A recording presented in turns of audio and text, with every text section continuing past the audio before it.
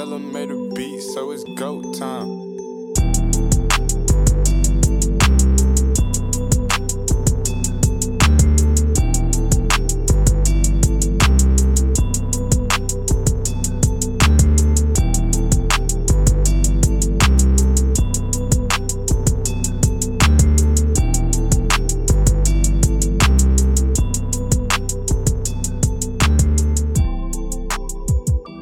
Welcome, guys, to another edition of the Core 4 podcast.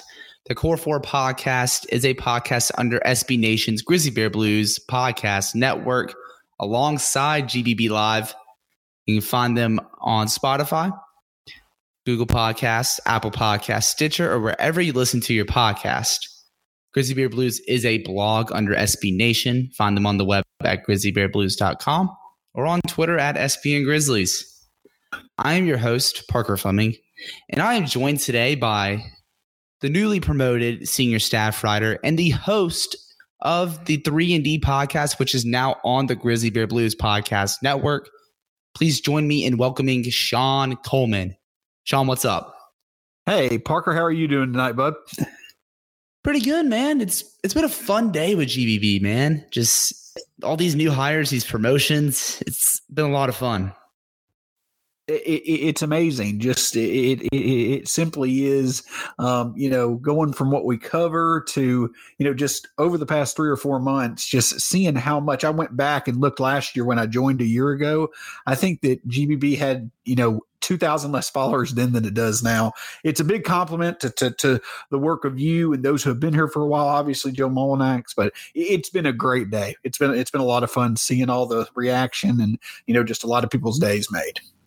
Mm-hmm. And when this goes on the air, we'll have the 10th anniversary of Grizzly Bear Blues. So everybody's going to get to read a bunch of throwback posts and just some great content over the years. And it's really cool to just see how this blog has grown. I completely agree. I think that, I read Grizzly Bear Blues for quite a few years before I joined.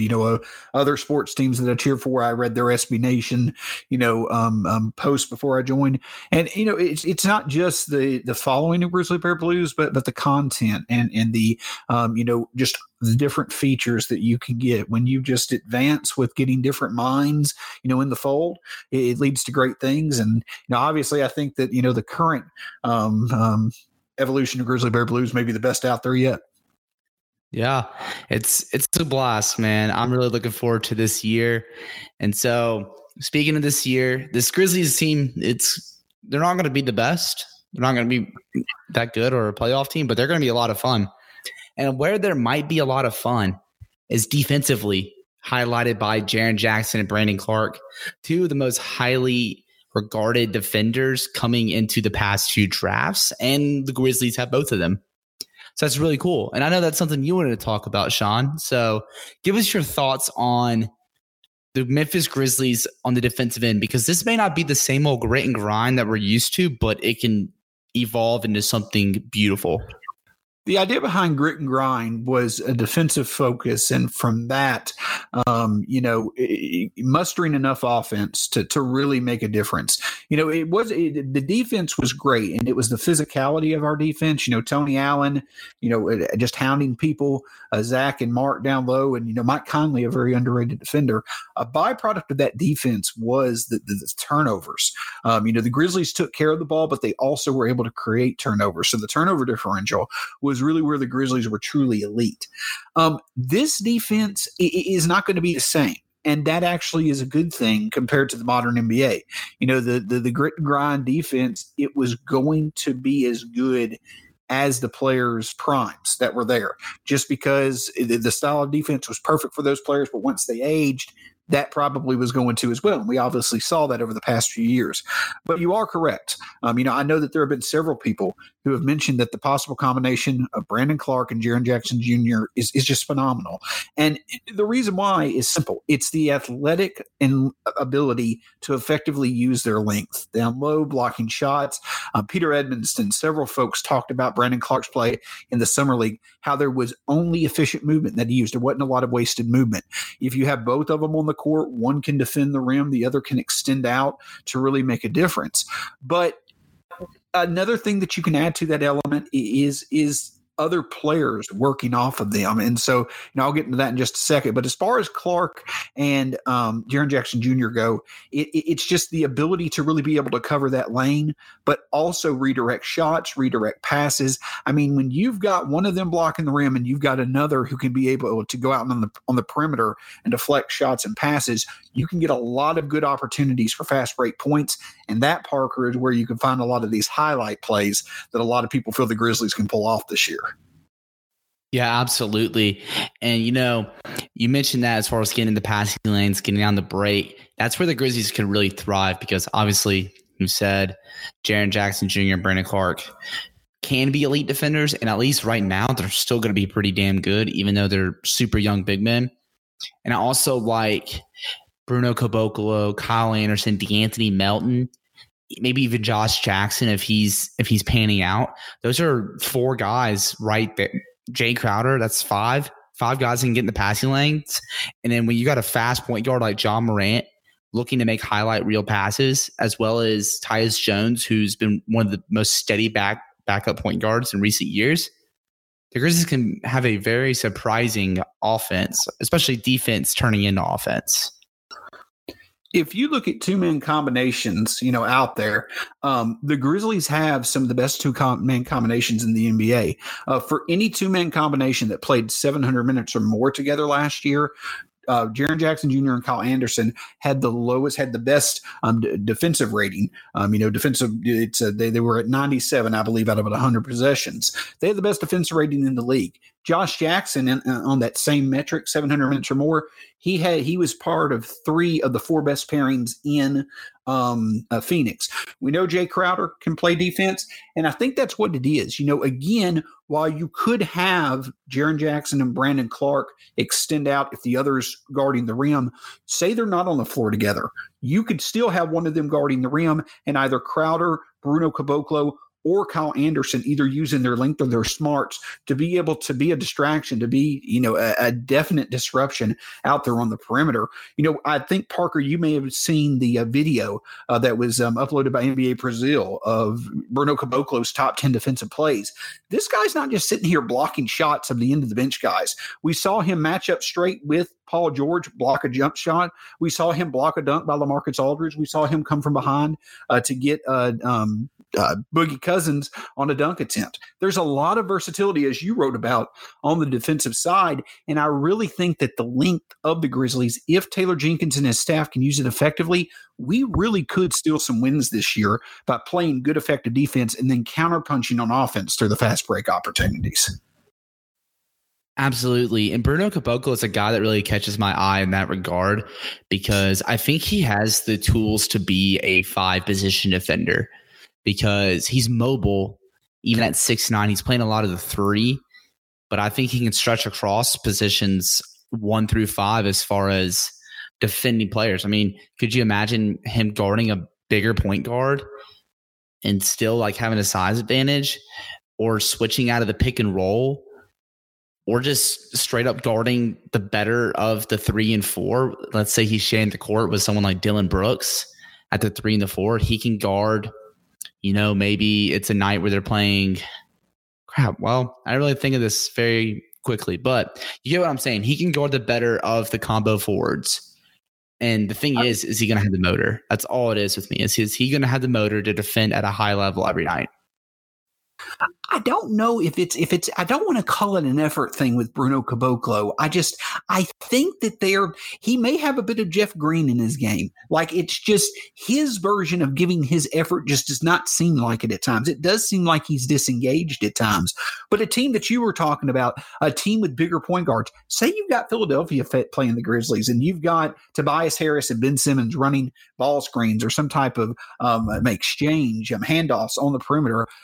Bruno Caboclo could take both those guys on. He really could, Absolutely. especially especially with Ben Simmons not having a jump or any type of jump shot, he can take them on. And if Ben Simmons gets past him, he can defend it. He can come from behind to defend Ben Simmons. So I agree. The advantage, I wrote a little bit about Kyle Anderson and Bruno Caboclo last year. They're both big. They're both long. The difference between them, Bruno Caboclo has so much fluidity with his body. He's not necessarily fast, but there's just smooth movement with his body.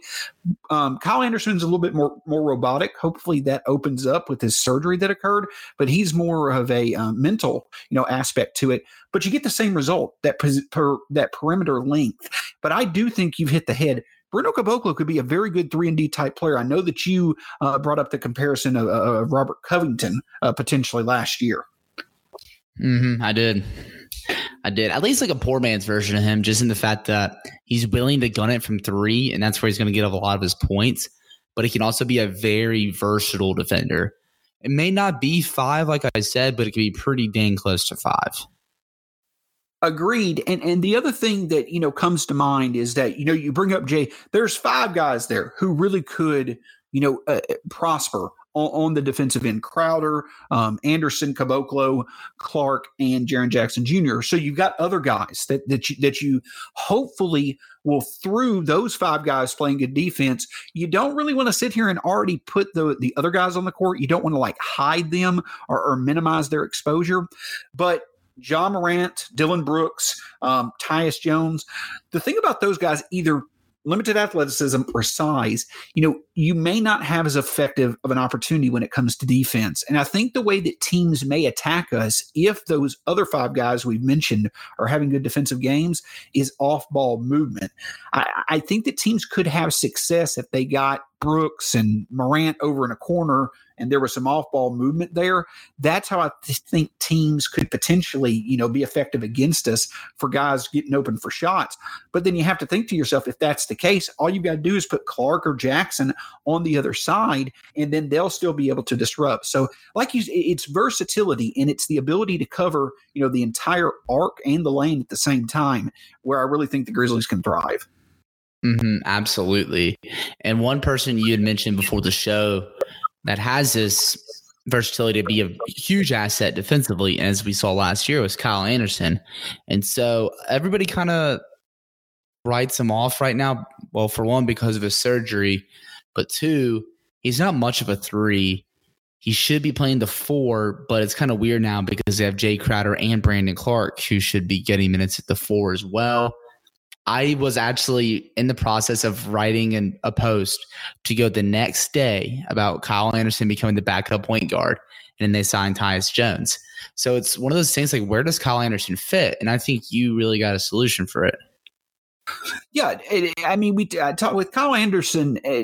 Basically, the way that it is, to me, you can effectively use him like Philly does Ben Simmons, except for the fact that he's not as good as Ben Simmons. He's not going to have the same movement potential, like driving to the basket and things such as that.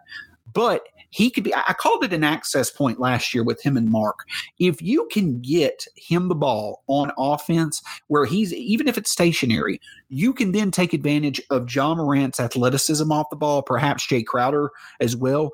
But if you can get some movement going where Kyle Anderson is the one with the ball, he's going to make smart decisions, and he'll be able to get guys going into the lane, or through us doing our own off-ball screens, get guys in place to get good looks at 2s, maybe even 3s, if we figure out who our 3-point threat's going to be. But the other thing about Kyle Anderson that I think that is not highlighted enough, his baseline game is very, very good. And that's where he's reminiscent of Tony Allen, in my opinion. Parker, you remember Tony Allen on offense. There were so many times he would be on the baseline and would make a big play on the rim on the rebound or getting a steal or something like that. Kyle Anderson got a lot of offensive rebound putbacks last year. He got a lot of good looks close to the basket due to his ability to intelligently, patrol the baseline. I think especially with Ja Morant's vision, when Kyle Anderson doesn't have the ball, he would be able to be found by Ja Morant for good looks underneath the basket. So I think that a chemistry between Ja Morant and Kyle Anderson when they're on the court together could really be a featured asset of our offense, especially early in the games that they're going to be starting with each other. Absolutely. I honestly really like using Kyle Anderson in the short role because he's a very good playmaker, and you've seen mainly with the Warriors and Draymond Green, where they've had success in the short roll. And we've also seen when Budenholzer's offense, where they really thrive with ball movement and drive and kick, a good dribble drive offense. And I think putting Kyle Anderson in the short roll just opens up so many opportunities because he can hit Valanciunas, Jaren Jackson, or Brandon Clark for easy opportunities at the rim. He can look out to Jay Crowder, Dylan Brooks. I mean, the rest of the wing rotations kind of right now. I mean, maybe Grayson Allen develops into a 40% three-point shooter that we thought he was going to be after Duke. Maybe D'Anthony Melton's a better shooter. Maybe Josh Jackson has improved his shooting as he has over the past 2 seasons. But I feel like it just opens up so many possibilities for the Grizzlies offense. And that's the thing about it, is that I think the Grizzlies have done a really good job. Amari Sankofa on Twitter, he mentioned something that I had focused on, a few times in the podcast when I was talking with Justin Lewis on 3&D, a 48-minute approach. And, I wrote about it in my point guard piece, my point guard piece that I did for Grizzly Bear Blues. I think that's what the Grizzlies are going for. They want to be able to have efficiency and effectiveness for 48 minutes. And so you've got similar players off the bench that are there that mimic games similarly to players that'll be starting. Jay Crowder and Bruno Caboclo, they are similar type players. Ja Morant and Tyus Jones, their ability to, pass and be good facilitators for the offense. Brandon Clark and Jaren Jackson, those athletic defensive anchors. I think that is another strength of this team, in that, besides playing through their defense, they'll be able to present that disruption, that energy. They'll be able to feature their youth and their athleticism all 48 minutes of the game. And if the Grizzlies can find success through those 20 minutes or so between the first and second and the third and fourth quarter, where the benches are playing each other, I really think that they could stay in some games more than people might give them credit for right now. Absolutely. And one question I want to ask you, because I feel like we're really sleeping on this, is, are we sleeping on Tyus Jones as a defender? I'm looking at Cleaning the Glass right now, and he was in the 91st percentile in steal percentage. He also had a positive defensive win shares. They're going to look at playing Tyus Jones and Ja Morant together, and I don't think that's going to be as bad as people think it's going to be. I think that people are more looking at if they want to look at the negatives, and I can understand it. They want to look at in isolation. I think that Ja Morant and Tyus Jones, if they are isolated on some of the bigger point guards in the league, they're going to be at a disadvantage. But if Ja Morant and Tyus Jones can develop chemistry, if Tyus Jones in any way, shape, or form can be a weapon on defense by creating turnovers, his value as a backup point guard, he'll instantly be one of the best point guards in the league because his efficiency is through the roof. Peter Edmonston talked about his turnover to assist ratio, how it was historic last year, assist to turnover ratio, how it was historic last year. You add in the ability to where now he's creating turnovers and leading fast breaks. Again, going back to that 48-minute point, the Grizzlies could truly have one of the best fast break attacks in the league. And it's kind of like soccer. So you see some of the best teams are good because they can counterattack. They play defense all game long, but then they counterattack and they're able to score a goal or two to win a game.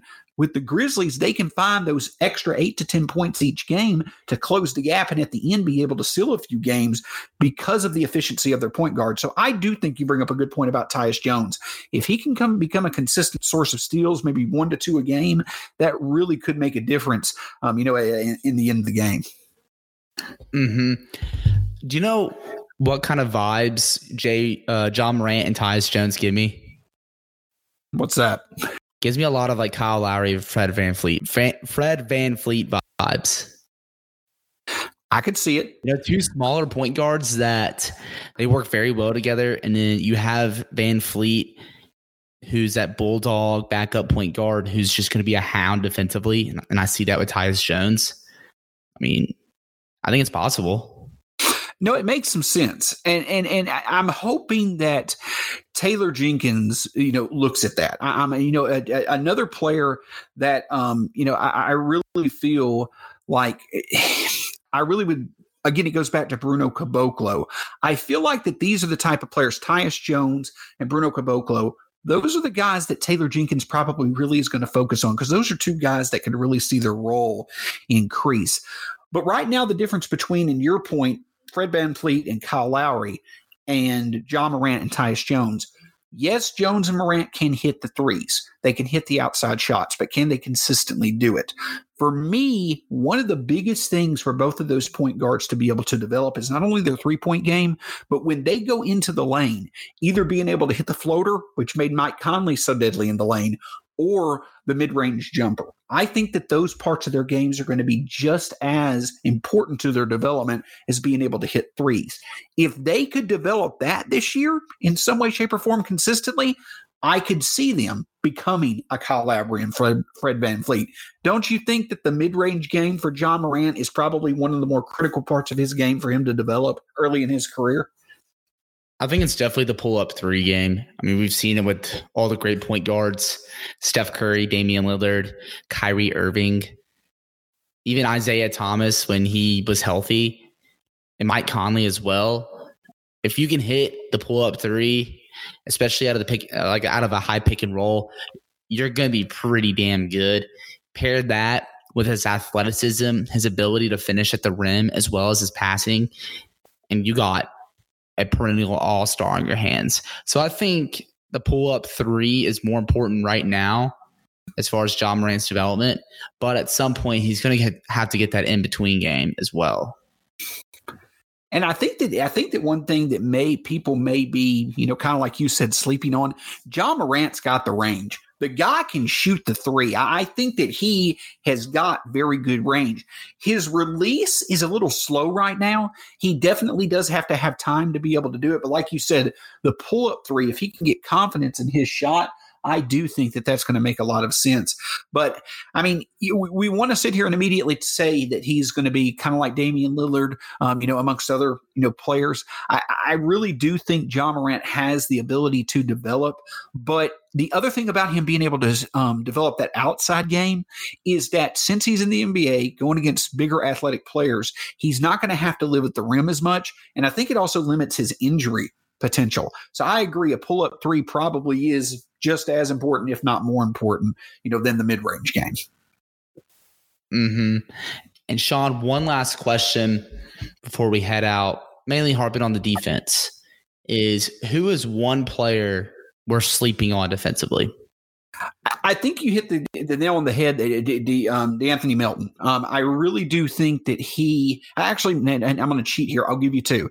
I think DeAnthony Melton is someone that definitely could with his length, and the guy is a smart player. I think that he could be someone that really could, in that second unit, be able to lock down the other team's bench producer in the backcourt that could, again, help our bench really make a difference.